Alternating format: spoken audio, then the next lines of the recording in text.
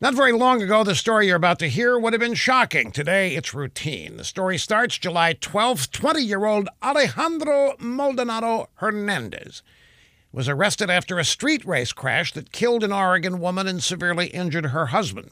Mr. Maldonado Hernandez was jailed on charges of felony manslaughter in the second degree, felony assault in the third degree, misdemeanor reckless driving added on.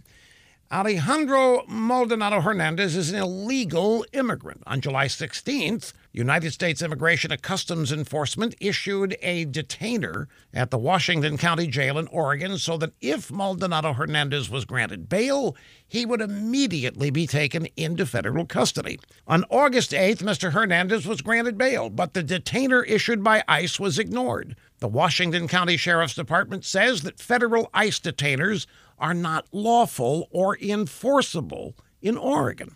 So this past Tuesday, ICE announced that investigators have learned that Alejandro Maldonado Hernandez fled to Mexico to avoid prosecution, meaning that the felony manslaughter, assault, and reckless driving charges lodged against him are now unenforceable. Liberals in Washington County, Oregon have got to be very pleased. They have raised the middle finger at their enemies, the American people, who want immigration law enforced. Death and injury of American citizens, basically meaningless in liberals' worlds.